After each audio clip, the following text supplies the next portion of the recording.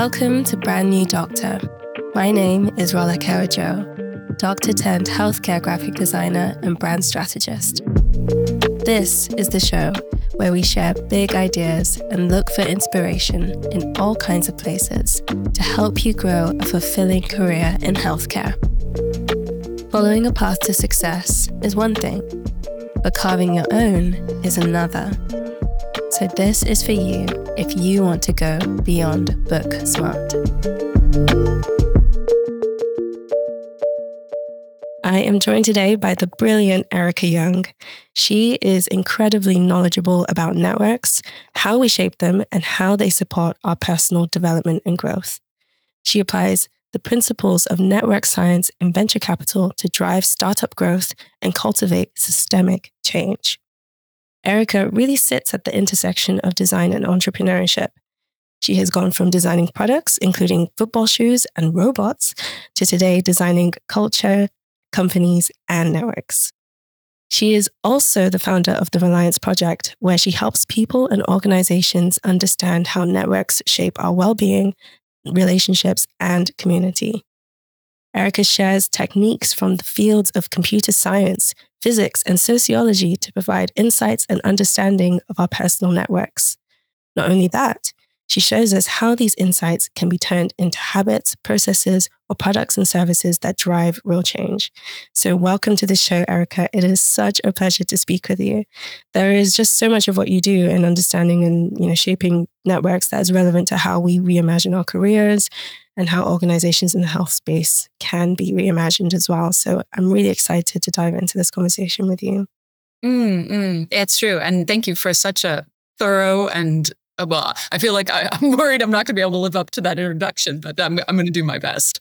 Oh, of course. I've done a fair amount of research myself. I watched some of your videos on YouTube and just seen you speaking, and it's just really exciting for me because I've often thought about networks myself in terms of my friendship circle and such, and so it's really cool to actually hear these ideas articulated and expanded upon in such a scientific way. Actually, it's like, wow, this is a real thing. It's not just in my head. So yeah, I'm really, really grateful that you could spend some time with me today.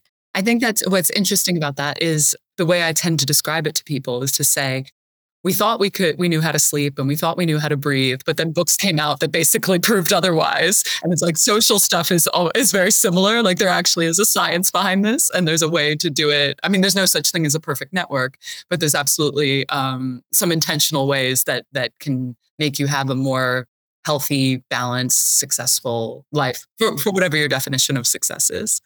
Yeah, for sure. Yeah, that's such an interesting way to put it. You can, wherever you put your attention and you study whatever you study, you can improve upon. So why not study these important things for us as well, like our social networks? So I want to just start with, your story. I think it's pretty interesting how you've ended up doing what you do as well. So can you share a bit of your story and how it is that your network of the people that you know have shaped the journey that you've been on with your career? Yeah. I mean, in fact, sometimes when I do introductions, like if I speak at an MBA program or an executive program, I will often tell my story through the lens of weak ties, which is basically very tenuous relationships that you have that end up having a huge impact on your life. And so basically the way I got my first job in design, 9/11 had just occurred and there were no job opportunities anywhere. And I ended up working as a receptionist in a place that sold tiles. And the designer who designed the bathrooms and the kitchens and whatnot that worked in the place had gone to university with a woman who was an industrial designer. And she was willing to reach out to that woman and get me an interview, which is basically how I got my first job in design, right? And if that's not tenuous, I don't know what is. But I also had an experience later in my career where I was an Airbnb host and a woman who was a very famous entrepreneur, founder of a startup, came and stayed in my home because she was speaking at a conference. And she went to a cocktail party and met a founder of another company. And she said, you know what, I think you'd enjoy meeting this person. I think you would like to work with him. And I ended up becoming the chief product officer of his company. And so, last but not least, the way I ended up in London and investor in investment capital in the in venture capital in the first place, was I was the MC of a conference in Hong Kong, and I introduced the CEO of that venture capital firm on stage. And we connected on LinkedIn. And 6 months later, he came back through town and he basically said, "Hey, why don't you move to London and work for us?" So that specific aspect of networks has played a very critical role in my own life. But I think it's really noticing the role that networks were having in my own life, and then wanting to do almost like a personal project to study that more deeply, then noticing how that related to the work I was doing and wanting to bring that more into my professional life is really how I ended up doing this in a professional capacity. That is incredible. I love that. And you know what it makes me think, with this idea of weak ties oftentimes being the ones that have a significant impact on us, it just shows that you should just always be a good person. Just always be nice. Because you never know what will happen or who you'll meet and who they might know and who they could connect you to. I want to dive a little bit more into personal networks, but I think it would be just great to talk a little bit more about your work in venture capital, because we have some listeners who are quite entrepreneurial as well. I know you've worked extensively in venture capital, so there's plenty that you've learned, but I'd just love to know what stands out to you as kind of the major takeaway from your work about creating networks that support the growth of careers and companies and such. Sure. Well, I think probably the most tangible and easy one to understand almost immediately is at the beginning of the pandemic, a lot of our entrepreneurs didn't know how to deal with the challenges that they were facing, right? And they couldn't Google the answer because it wasn't a standard, "Oh, I'm dealing with product market fit issues, so I don't know what to put in a pitch deck." It was like, actually, this pandemic is unfolding and I don't know what to do about how to sell in a remote context, or what do I do about remote working, or how do I handle, employees' challenges during this time.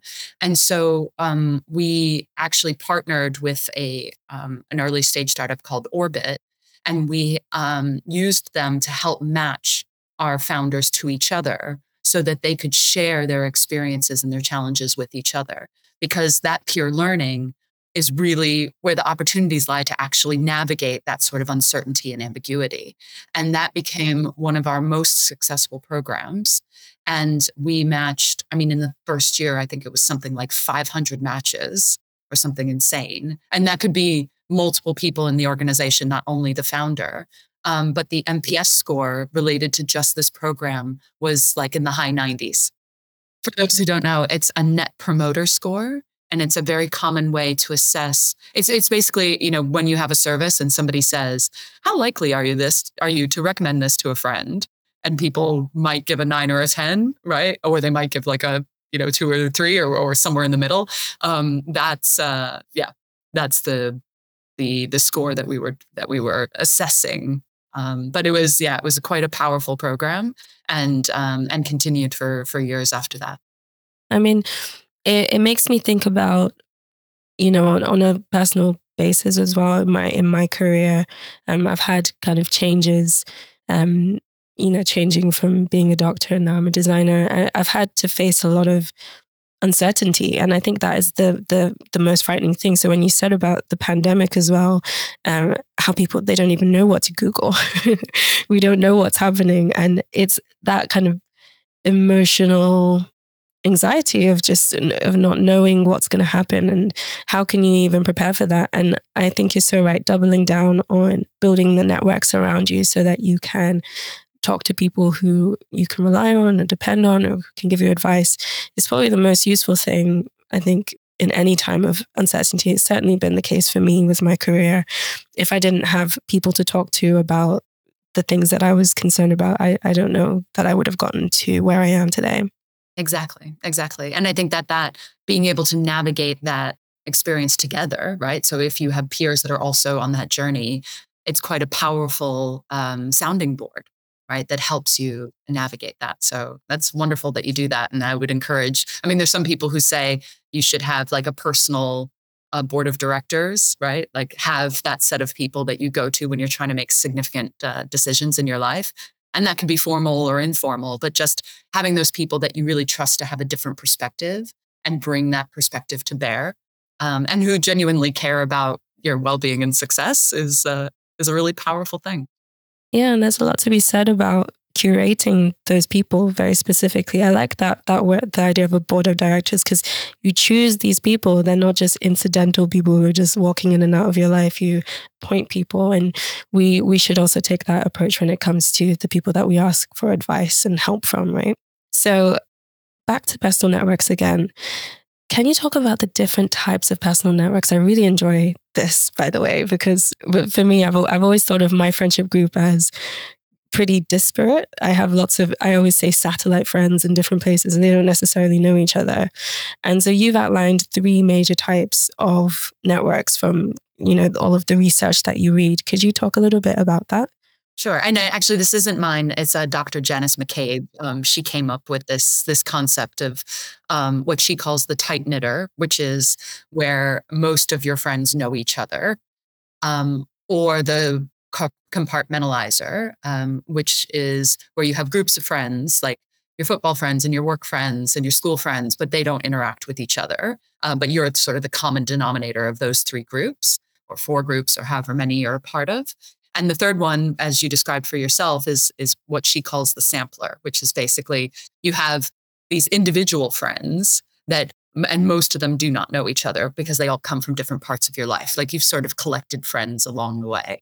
And I think it's interesting how these friendship groups or these friendship shapes impact the way you engage with the world, right? And what opportunities it creates or ways in which it might hold you back. And so I often encourage people, and it doesn't take a lot of time, but to just make a little map of let's say just the people you've spoken to in the last week or the last 2 weeks, depending on how many people that is, and see how many of those people actually know each other. And that will give you a sense of, okay, how diverse is the information I'm accessing? How inbred or how much groupthink is likely going on within this group of people that I spend time with. So it's not something some people can figure it out off the top of their head just because they think in that way, but others, they need to make a little drawing for themselves. Yeah, I'm pretty visual myself, so I found this to be quite a fun exercise to take out, and yeah, it's actually really, really interesting. It's also great for when you look at these friends, if they're not connected to each other, thinking about how you might want to connect these people. Actually, they have great interests and such, and seeing that out there on the paper, you can start to see what connections you may be missing out on, or you could nurture as well. So it's a great exercise.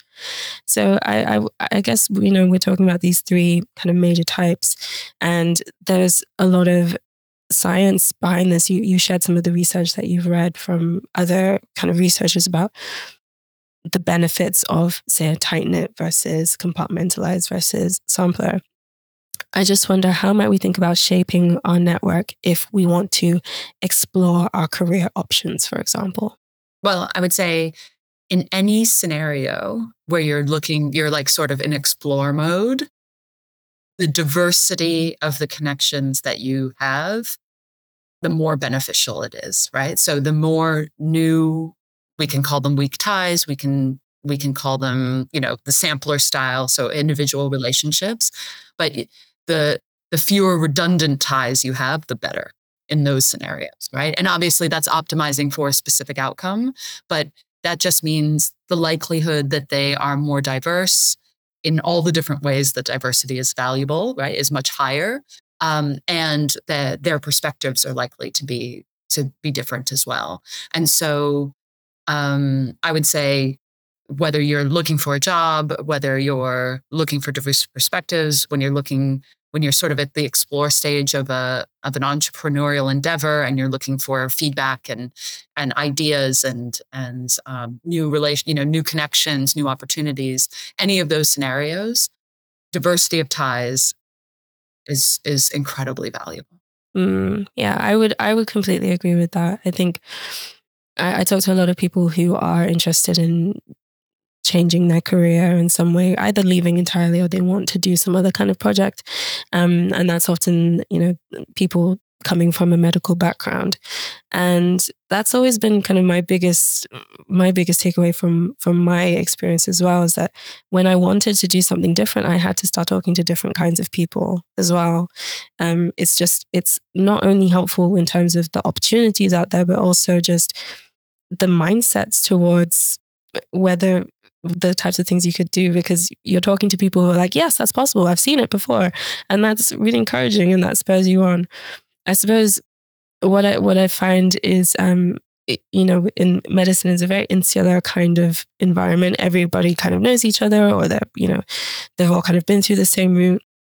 And I wonder what you would say for these kinds of groups of people in terms of branching out. I guess what I've noticed was just going to different places. I know it's really simple, but being in a different place where you don't normally meet the same type of people as you is a really simple tip. But I don't know if you had any others. Well, I mean, I think the interesting thing, just to reiterate your point, is like, and I, again, not a doctor, but you spend an awful lot of time in a hospital, right? Or in your work environment, right? It's long shifts. You're really deeply embedded among the group of people that you are working with. You also went to school for many, many years with people that are also on the exact same journey, right? So you can imagine that the proportion of your network that is steeped in that same way of thinking and that same view of the world and those same experiences and skills and competencies is, right? Like, it's a dominant portion of your network. And so to get out of that, you need either to put yourself in a completely different environment where you're going to meet people that are different than those people, or you're going to ask for direct introductions, because obviously that's your work context, but you might have a partner that's not in that world, or you might have a colleague who has a partner that's not in that world, or you might have, you know what I mean? Like, there might be, or other people that just happen to be in your community, family members, etc. But I think that's asking for direct introductions to people who are in, different spaces, putting yourself in a new environment, whether that be a physical space or an education program or an online course or whatever.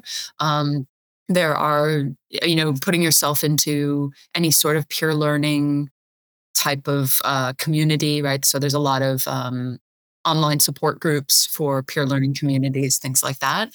Even you can get on Slack, or there are a lot of communities that show up on WhatsApp, but just finding an outlet that is not, that dominant perspective on the world is really, really valuable. Yeah. Find someone who doesn't do what you do. With medicine, to do a job, if someone has a specific role or something, somebody else told them that, oh, now you're qualified enough to do it. And that's not how the rest of the world necessarily works, not in every single domain. So it's great to hear someone has a very niche, specific kind of job. What did you do? How did you get into that position? And I'm certain they'll have some interesting story about how their network helped them get there as well. So yeah, great. Some great tips. I mean, and even like a very basic example, like a lot of people, if they come from, let's say, the corporate world, they could be finance, they could be law, they could be who knows, and they want to make a transition in their career, they often go back and get an MBA, right? Because you're being dropped into a pool of people who come from many different backgrounds. Maybe that's not the most diverse, because often they are from a fairly corporate context, but it is more expansive than being in just the sector that they've been in. So that's a very common, or going back and getting a master's, right? Not that I necessarily advocate that personally, but I think that if you're finding it hard to pry yourself out of a particular network, then that's a fairly quick fix. Yeah, for sure. I've actually heard people say that when you get an MBA, you're not really paying for the education, you're paying for the connections that you're making, actually. And yeah, I definitely had thought if I were to go back to medical school, I would, and this is a question I ask everyone who comes on the podcast as well, how would you kind of change medical education? But if I were to go back to medical school, I would look at it more as a network building exercise, more so than, just the education side of things, which is obviously equally important. But I would really, really take advantage of just a hotbed of like academic minds and, great ideas and insights that are out there, and just diversify as much as possible.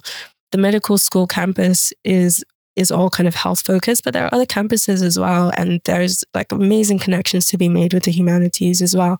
So that's kind of what I would do if I could go back. I would really, really take advantage of that. And I still try to, with my alumni network, try and make the most of the connection I still have with my university. So in any case, I wanted to talk a little bit more about ideas as well, about the growth of ideas. When we're talking about our networks, I think obviously there are going to be some similarities in terms of if you have an idea that you want to grow, you do need to talk to different kinds of people. But I think you had this really interesting kind of take on how ideas grow, in fact, and how people change as well. It was, I think it was research that you presented from someone else, possibly.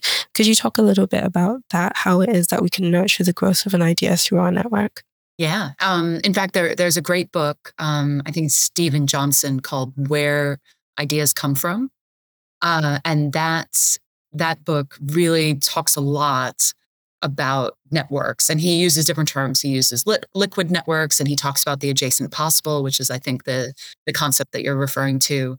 But there's also a professor from Said Business School at Oxford who did some research. His name, I can't remember his name off the top of my head. Anyway, so there's a researcher at Oxford, and he talks about how a network actually shapes an idea. So the network that you're embedded in. So imagine you have an idea for something, and you talk to the people in your network, and they all think it's a terrible idea.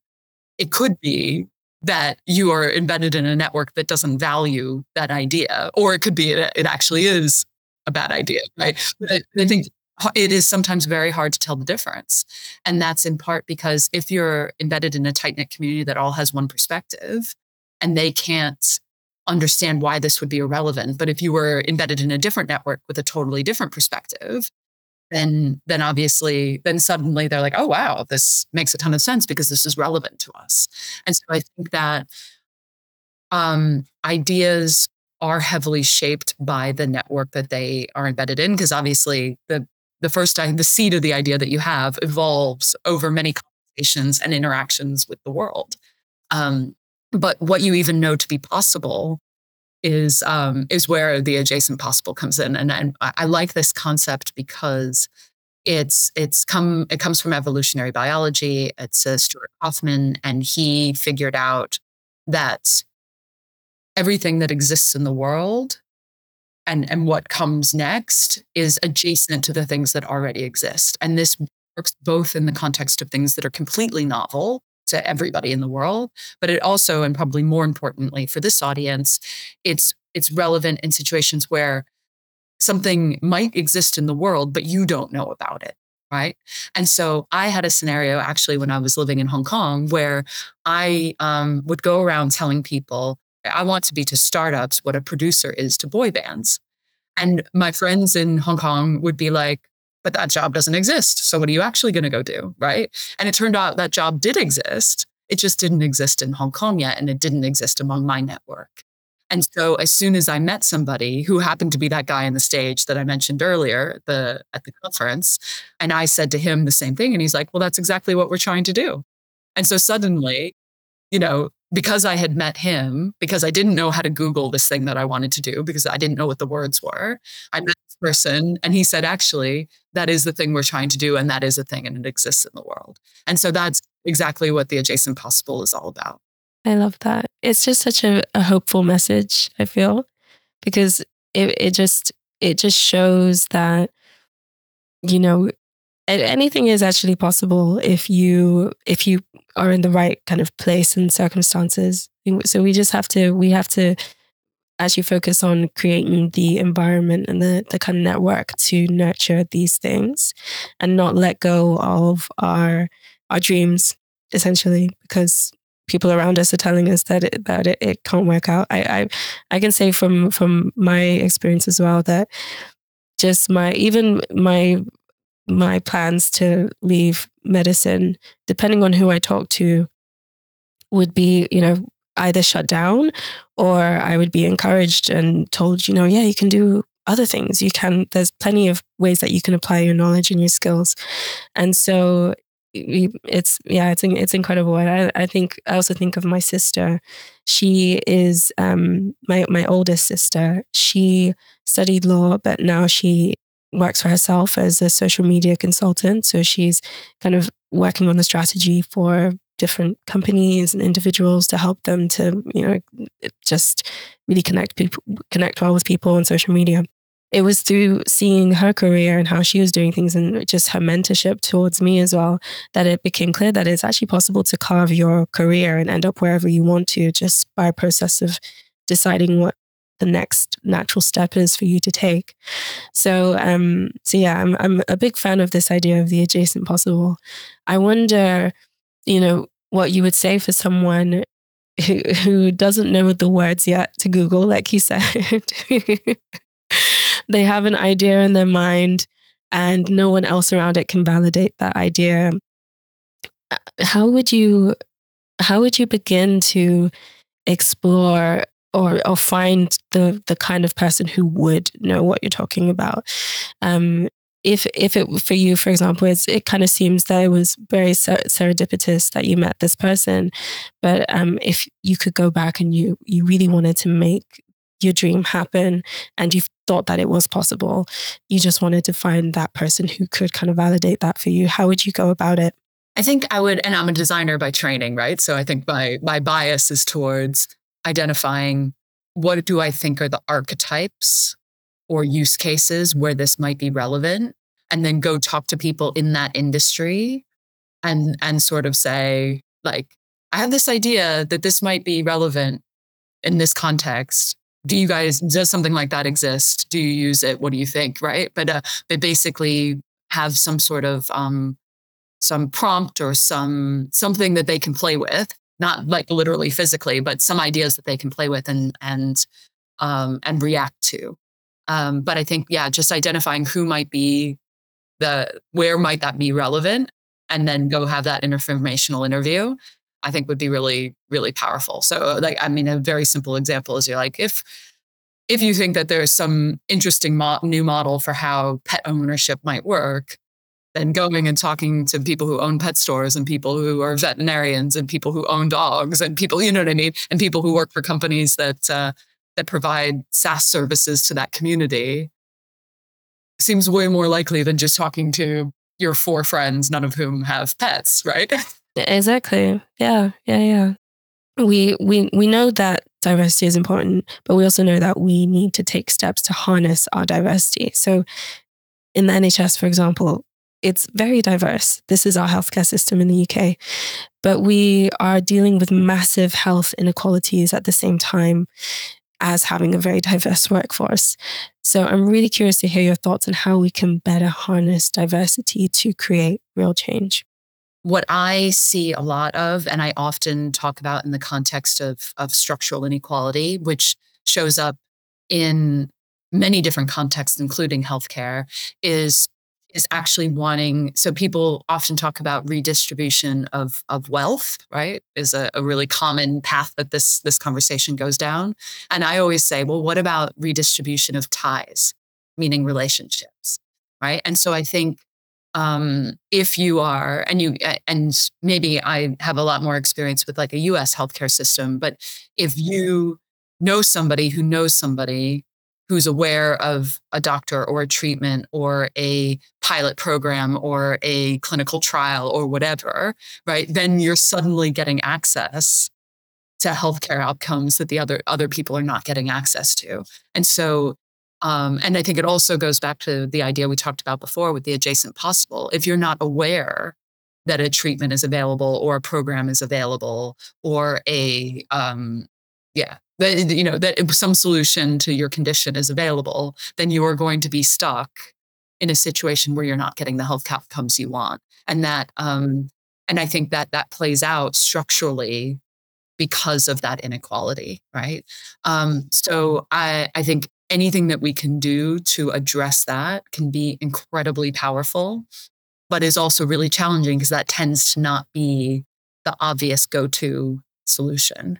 But you often do see, and one of the most common examples, I think, in healthcare for outcomes like community-based or peer-based solutions is when it's a bit of an orphan disease, where there just aren't enough people who have it for like the big name companies to be putting effort and attention to trying to solve it. Then they tend to actually band together and they learn as a group how to mitigate the worst of the condition that they have, right? And so I think that sort of peer learning or that sort of peer interaction can be quite powerful in those sorts of contexts. And I think it would be very interesting to apply them in other contexts where possible. The other thing that comes to mind is, and I remember one of the questions that you had put in the message to me was about what healthcare professionals could be learning that would help them think about this from a network perspective. And the thing that comes to mind for me is social determinants of health, right? Like we now know and have known for a really long time that the social context drives healthcare outcomes in many ways. Yet somehow that we don't seem to apply that as much as we could in the healthcare system, in the way we treat patients, the way and the way individual citizens decide to take care of their own health, right? And so I think that more education around this would have a huge impact, both in the original question that you answered, but as well as supporting future healthcare professionals and generations of individuals that are inevitably going to have conditions. Yeah, I think I agree with so much of what you said. I think with the networks or the kind of the peer learning between patients, I think that there's actually that's a huge area that there's definitely some of that happening already, but there's so much more that can be done in that kind of area where, I think it would be helpful to have clinicians perhaps facilitating these kinds of relationships. And obviously we don't want to spread one person to spread like misinformation throughout, if say it was like a group online or something like that, and you still want it to be kind of moderated. But definitely there's a lot to be said for just bringing people together who are kind of all experiencing the same thing.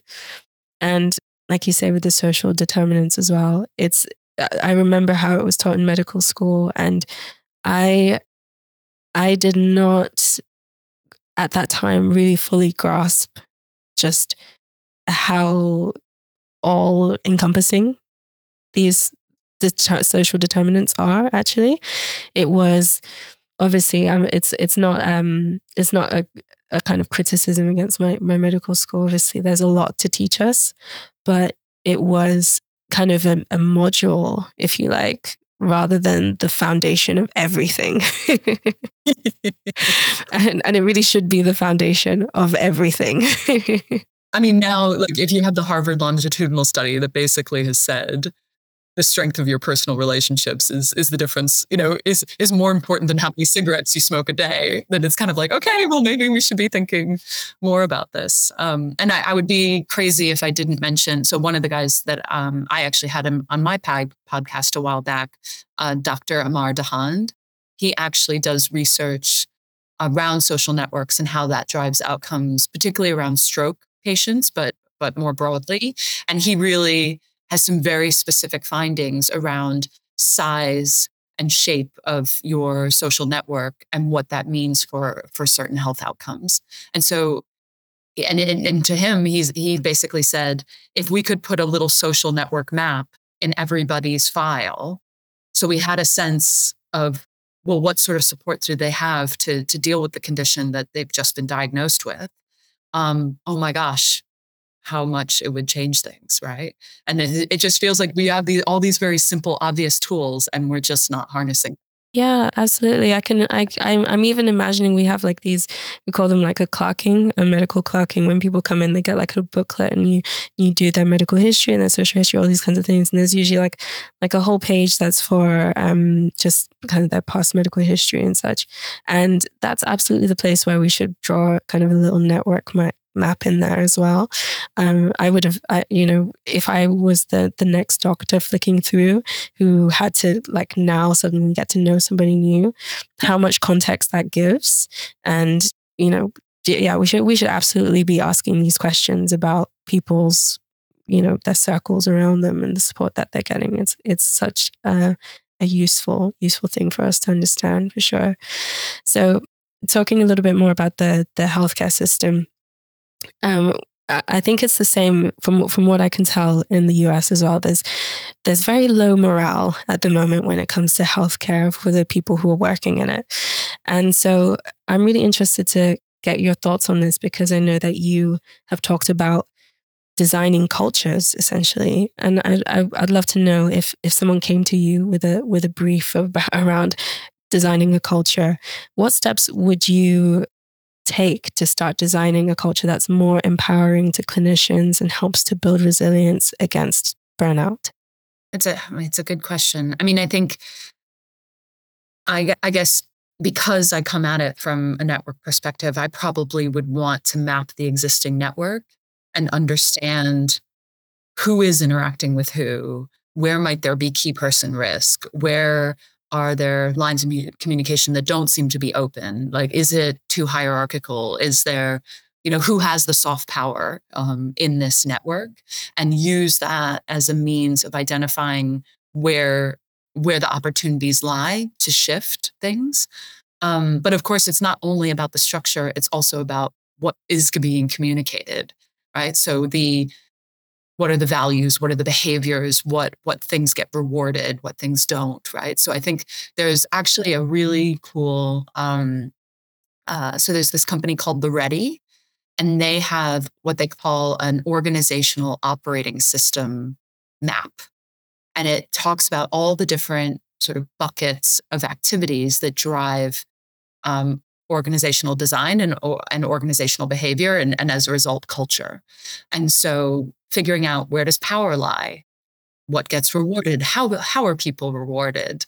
Who has access to information? Who doesn't? What gets communicated? What doesn't? Right. So I think I would be wanting to do the digging on the qualitative side as well as on the structure side, and then figure out, where is there an opportunity to start to make a shift. But those would be the starting points that I would look at. But I think that, yeah, oftentimes, and you see this in not only in the healthcare system, but many organizations, where there's some policy and it's just like, well, that's the way we've always done it, right?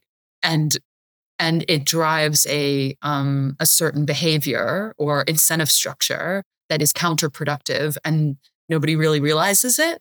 And then as soon as you point it out and you say, well, doesn't that make people do X? And they're like, oh, yeah, that's probably not good, right? But it's like kind of pointing at those sacred cows, shall we say?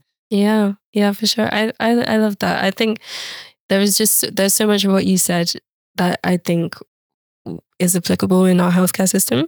And I mean, the healthcare system as a whole is like a really big, expansive kind of organization with so many different moving parts to it already. But I would really love to see what this looks like, at least if we could look at just a ward, one ward in a hospital, just kind of pulling that apart and looking at the power structures and the relationships and what gets rewarded, all of these kinds of things. I think there would be so much that we could learn from that. I can say anecdotally just how much pressure there is to just keep working.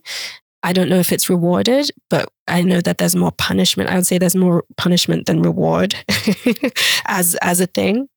It would just be so great to put these things down on paper. And when we actually start to objectively write these things down, I think we can start to think about how we can change them. What can we objectively do to change these things? So that could be a really interesting exercise. It's giving me lots of great ideas. So I'm going to check out The Ready, as you said.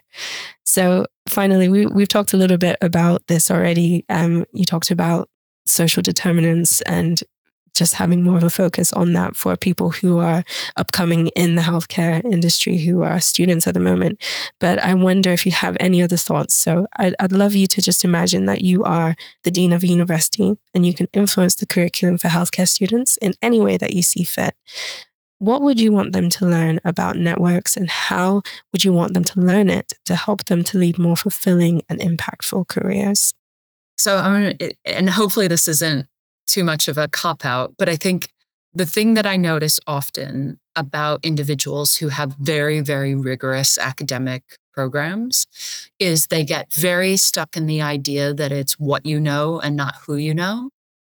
And so I think that in order, and for me, when I'm teaching about networks, it's very obvious to me if people have not yet got on board with the idea that what they know, that who they know is important, then I'm never going to convince them that who those people know is also important, right? So like that the wider network is important. And so I think getting over that first hump, at which for most people needs to be quite a visceral personal experience. So maybe it's some sort of reflective mechanism that helps people acknowledge that, yes, what you know is really important. And we're going to teach you a lot of things that are going to be very, very important in your career. But at the same time, who you know also drives outcomes. And let's also reflect on that and think about how that happens for you as an individual and how that might extend to your peers and how that might extend to your patients and the system at large. And so I think if you can start there and really not have an intellectual understanding of that transition, but a visceral, experiential understanding, then it unlocks a willingness to absorb, just as you said, social determinants of health, and being like, oh, this actually isn't just a module. This is really foundational. And if I don't consider this, then the other things that I'm trying to do aren't going to matter.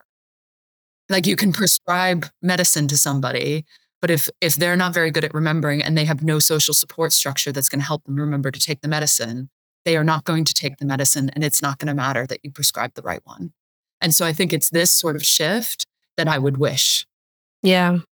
I completely agree. I think that I can completely see elements of what you're saying, what you describe about a rigorous kind of academic upbringing and everything in myself as well. I can see myself in what you're describing. And for me, it has been a very gradual process over years and kind of chipping away at this kind of mindset. And I would love to see how we can speed that up. I think that would have probably been the most useful thing for me at an much earlier stage, if I could have kind of flipped that as quickly as possible, rather than this kind of very slow process of attrition. As grateful as I am for my journey, I think it was for me, changing career, starting off as well, moving into a new field, and that there've been, various instances where I realized how important it was to nurture my network as much as possible. And I think it was even just something that I heard from someone. They were just kind of describing reasons why people who are very hardworking might not actually succeed. And I think number one was like, you don't network nearly as much as you should do. And they kind of had a list of other things that people are doing. I was like, I'm doing all of these things, but I wasn't networking. And that really kind of drove home for me. I wonder what you think about a board game or or some kind of theater workshop or something like that. I don't know. I feel like there's just some kind of experience or something like that should be created that would really kind of show this to people in a very practical kind of way. Yeah, no, it's a great question. And I honestly, like the number of times I ask myself this question, because I'm so terrible. Like there is no amount of storytelling and data that I can throw at somebody to make them change their mind.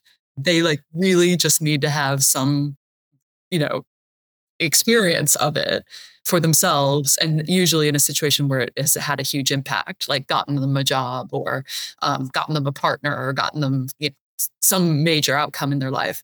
But I don't know how to like mimic that in a contained environment, like in a class. so that they have that experience, and then suddenly they view the world through, they've drunk the juice and they now view the world the way I do it. Yeah. There needs to be some kind of network monopoly board game or something like that to make it happen. But yeah, we will get there eventually. We've seeded the idea. Okay, thank you so much for your time, Erica. Where can people learn more about you if they are wanting to know more about Reliance Project and the work that you do? Yeah, well, they can go to therelianceproject.com and check it out. And if there is a way to send me a chat on there, they're also welcome to find me on LinkedIn, Erica Young, and send a direct message. I usually reply. If it's a heartfelt and considered message, I do reply. Happy to have conversations. I love talking about this, so I can talk about it all day long. Thank you so much. And I should mention as well, we didn't talk about this, but your podcast is incredible. And all of the episodes are there on your website. I implore everyone listening to this to check out the podcast as well. So go to relianceproject.com for sure. Thank you for listening to this episode of Brand New Doctor. I hope it inspired you in your personal journey. Check out the notes for a summary of the show with all of the important links. And if you enjoyed this,